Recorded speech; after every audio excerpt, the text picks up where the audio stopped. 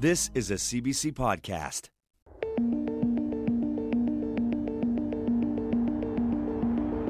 Flight 2018 for Pyeongchang now boarding. Canmore, Alberta's Nordic Centre has a lot going for it, and it is a cross-country facility that is the envy of any ski team you could name. On a recent windy day, I went there to connect with a young man who made history in 2017. He helped Canada win its first ever World Championship relay medal. I was pointed in his direction as a potential guest by being boldly told he's Canada's most interesting Olympian. And I may have to agree. There's an old saying that if you want people to listen, you have to whisper. And I think my companion for the day would respect that notion. Knut Jonsgaard is a paradox, a friendly man who treasures his alone time. And when it comes to alone time, he really means it. This is PYC Podcast. I am Kelly Vanderbeek, Olympic downhiller turned broadcaster and host to CBC Olympic Games Overnight. Now, if you're going to remember one thing about Knut Jonsgaard, it's not where he's going, it's where he's from. Where are you from, Knut?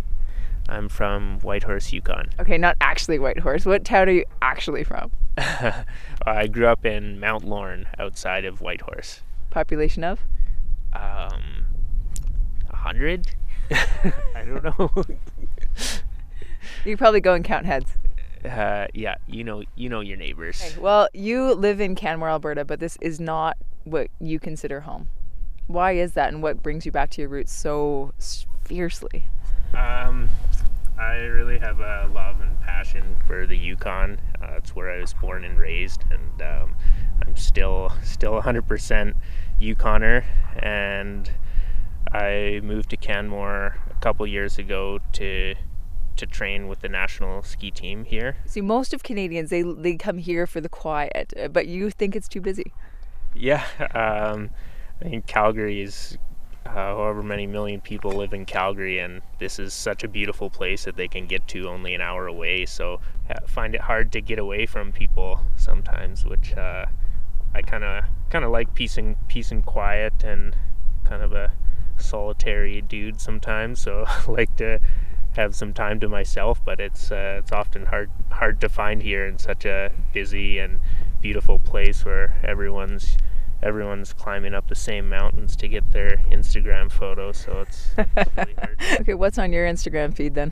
There's probably only a photo every month or two, so starting to understand that's maybe a little bit important for sponsors and for get your name out there to try and get some funding and this and that. So yeah, it's a part of the world. I'm still stuck on quiet hikes here in Canmore being too busy for you. How do you survive Europe? I mean, Europe is stacked with people. When I return home from Europe, that's why I try and seek out quiet places to relax and have some downtime, because I just know that when I go to Europe, it's so many busy venues that we're visiting that I've kind of just accepted that it's a part of my sport, and part of dealing with that is just balancing it out and trying to seek out those not so bustling places when I'm back home. Talk about some of those not so bustling places and how you've drawn skill sets from that world into your athletic world. I really like the outdoors, and fishing in particular is just really, really neat, because it takes a lot of patience sometimes, and whether you're ice fishing and just staring at a hole in the ice and looking down there and just wondering whether a fish is going to bite, and you're just let your mind wander and lets you think about other things other than your sport that you're so tied into. And on that note, I mean, a lot of athletes, they live very monastic lives. I mean, they're training, physio, video, go to bed, eat, sleep, repeat, train. And it seems like you're a bit out of the ordinary, especially how you recharge. Yeah, I really like trying to make things myself rather than buy them in the store. So, if I need... Yeah, see, if I have a need, I think, how do I buy it? If you have a need, what's your first go-to? I try and find something on the ground or in the recycling that I can fix or jerry rig into something I can use. So Well, take us through your grocery shopping. I mean, in 1 month, what does your grocery shopping look like compared to your average person, and why? I harvest all of my own meat, which I'm quite passionate about the environment. I've always loved that kind of 100-mile diet type of. I'm not really strict on my diet on any means, but I definitely really like to anything I can find close by or grow myself. I love having little herbs and stuff in the garden and going out and harvesting anything I can from the forest, like mushrooms or berries or anything I can put in my oatmeal in the morning. Gives me a lot of pride and joy to be eating something healthy that came from my backyard. You've called yourself a wild card on the ski team, and you were a last-minute addition to the relay team that won bronze in the Worlds last year. What's the wildest trip you've ever been on outside of sport? Done some pretty epic solo hunting trips. I did one a couple years ago, which I don't know if it was beneficial to my ski training or not, but I ended up harvesting a caribou, large male caribou, about 25k from the road. It's going in and then coming out with the load, and then going back in and then coming out with the load. So it's ends up being like almost hundreds of k by the time you're finished. So probably not good for your training. Yeah, it's good for your mental training. Mental strength. Yeah. Yeah. There was almost no point where I was more satisfied with myself and kind of proud of myself for doing something so hard. And yeah, it's almost just when I found out I made the Olympic team, it was just that immense feeling of satisfaction and self-fulfillment is kind of what I also seek outside of sport. And you got that from when you had to trek and get that animal out of the woods? Yeah. You just mentioned qualifying for the Olympics. When did the penny drop that you might not only just go, but you've got a shot at something more? I guess it would have been in that relay when skiing with some of the best top skiers in the world, and we'd never got a relay medal before ever, and to have that happen, and it just seemed so natural and made you think, why not just do it again at the Olympics? Well, I mean, we're sitting actually right now in the Nordic Center at Canmore.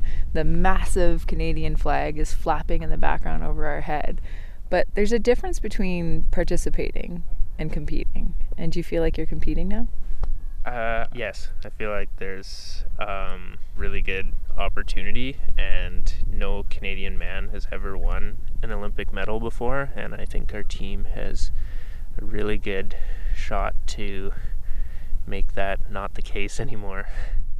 All right.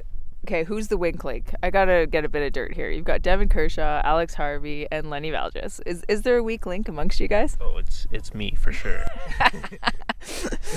A guy who can huck and get an animal out of 25k. I don't know. I'm not sure you're the weak link, but I guess you're the youngest link, perhaps. Yeah, those guys all have proven results individually, and they've been on the World Cup circuit for years and years, longer than I have. So I can only hope that one day it'll amount to as much as they already have. So, what do you learn from them? All sorts of things, mainly how to ski well. I'm always following them in training and looking at their technique and their movements, and then also their recovery habits and what they do outside of training. And my good friend Lenny Valgis, he's much the same as I am in the way that he has lots of hobbies on the go all the time too, and we hang out, and we're really good friends outside of training. And he really taught me that you have to have something else. You have to be having fun, because there's no point in pursuing something that you don't find enjoyable.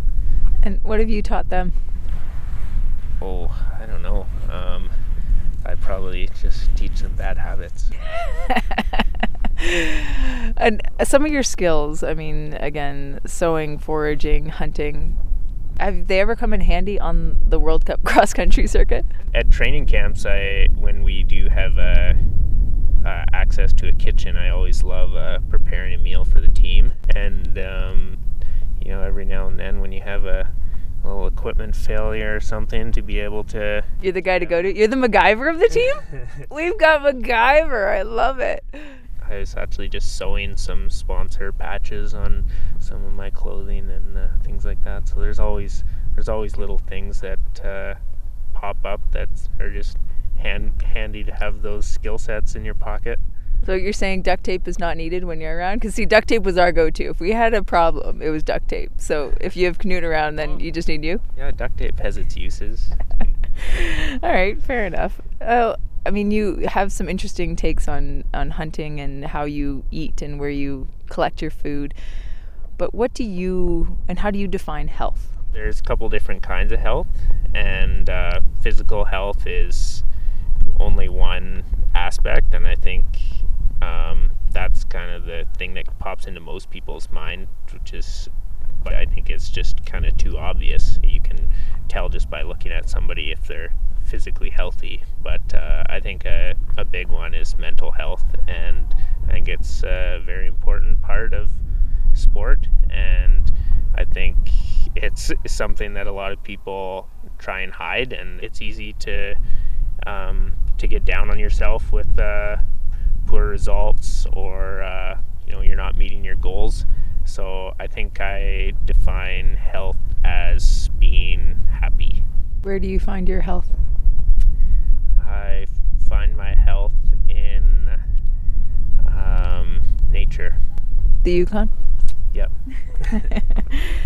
And can you describe your relationship with the Olympics? Of course, the Olympics is always kind of a dream as a kid, but it's not something that it's something I've always strived for. But I remember my mom telling me, like, you're gonna go to the Olympics, Knut, and Why did she say that? 'Cause moms know everything. Did she see something in you? Because there's a scar in your hand from a squirrel battle with a saber-toothed squirrel when you were a kid. So you've had some battle wounds. So what did she see in you? I don't know. Moms see everything, but I kind of told her, "Oh, go on. Like, I'm not. That's dreaming." But that was maybe 5 or 6 years ago, and here I am. So. When did you realize it was a possibility? I think making the national ski team a few years ago, that kind of really that was a huge step. I'd trained for over a decade to try and make it to that point, and when I made the national team, that was the next step, is kind of to make it to the world stage. So, tell me a little bit about when you first started cross-country skiing and what that team and how you trained, what that looked like. Oh yeah, we had some kind of great volunteer parents when I was first growing up. A good family friend, Dave Brook, would have us running around with blocks of firewood in our hands, kind of just running, bashing. As you do. Yeah, or we'd just go on hikes. It wasn't serious. We weren't we weren't working on technique or anything. We're just going out on our skis and bashing through the woods in the dark and on bushwhacking, making our own trails, and we'd be sitting on the back of the track setter to put more weight to put a track into the snow. And now you mentioned the dark there. So it's the Yukon. When you're going to school and it gets dark almost all day. How did you ski?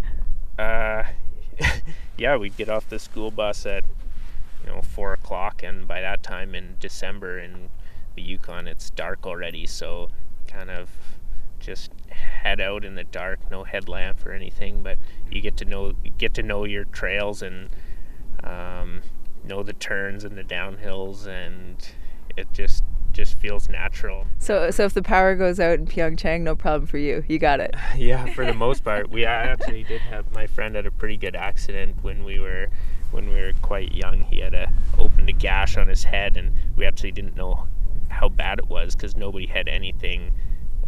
Nobody had a light or anything to see, so we ended up walking to the nearest subdivision and getting him a ride to the hospital. But yeah, for the most part, I'm pretty confident skiing in the dark.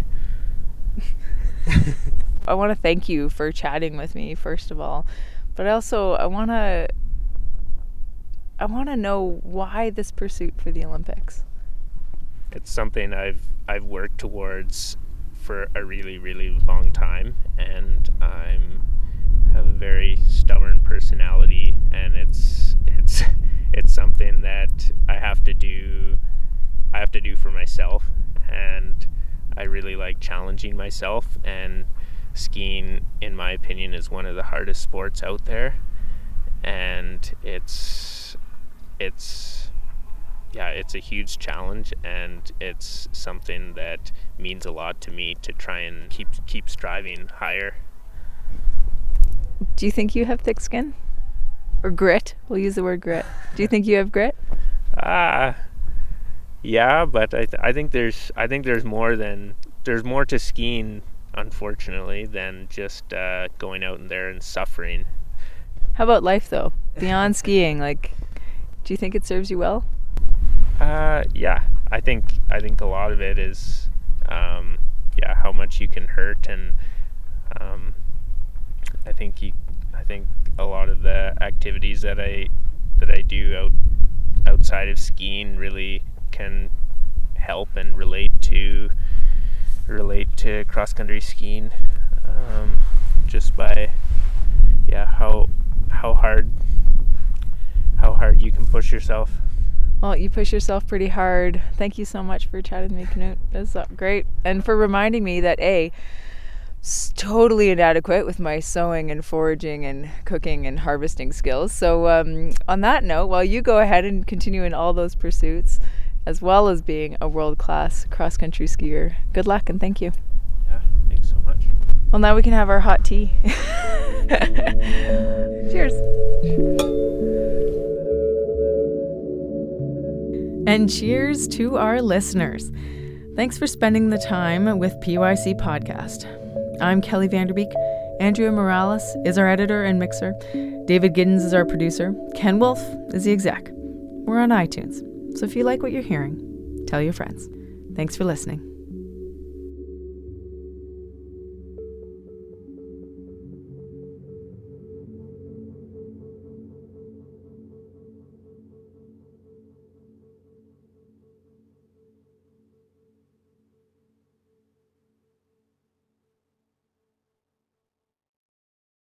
For more CBC podcasts, go to cbc.ca/podcasts.